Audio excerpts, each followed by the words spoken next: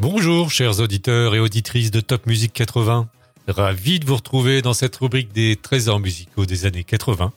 Rubrique où je vous parle chaque semaine d'un groupe ou d'un titre qui aura profondément marqué cette décennie bénie. Il était une fois une jeune fille nommée Claudie qui commence sa carrière artistique en prenant des cours de stylisme au studio Berceau à Paris. Cours qui vont lui profiter puisqu'elle va créer quelques temps plus tard sa propre marque de vêtements nommée Poivre et qu'elle. Une marque qui connaîtra un joli succès d'estime durant la décennie 70. Mais cette expérience stylistique finit par la lasser, et c'est après un voyage en Inde, en tout début de décennie 80, qu'elle prend conscience qu'elle devrait peut-être essayer la chanson. C'est la rencontre avec Jean-Michel Rivat en 1984, alors parolier pour Jodassin, Michel Delpech et Alain Chamfort notamment, qui va changer sa destinée et l'encourager à créer un premier groupe nommé R89. Groupe avec lequel elle sort un premier single Cherchez l'amour fou en 1984, puis un deuxième Qui peut savoir en 1986. Deux singles non dénués d'intérêt, mais qui passeront quelque peu inaperçus. Sous l'oreiller, tous les danseurs de flamenco envolés.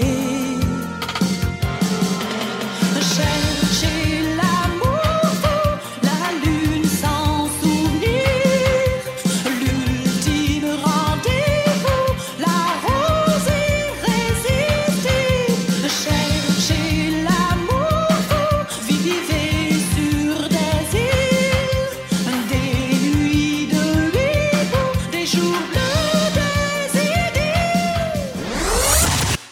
Deux contre-performances qui l'encouragent à persévérer seule et à surtout se créer un personnage qui doit se démarquer de la masse.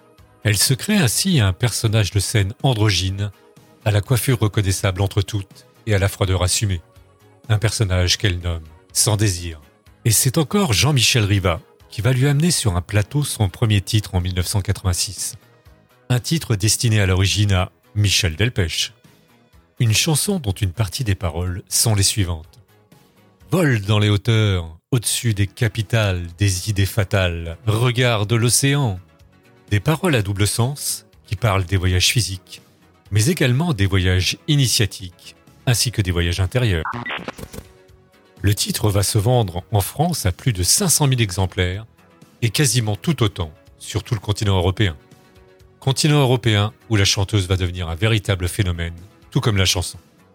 Un titre Voyage, voyage, qui reste encore à ce jour l'une des références majeures des années 80, autant côté dance floor que par le look de son interprète, une certaine Desireless.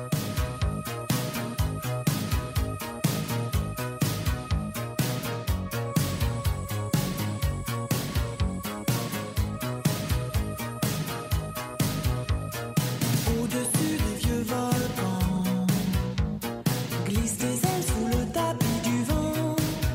Voyage, voyage, éternellement.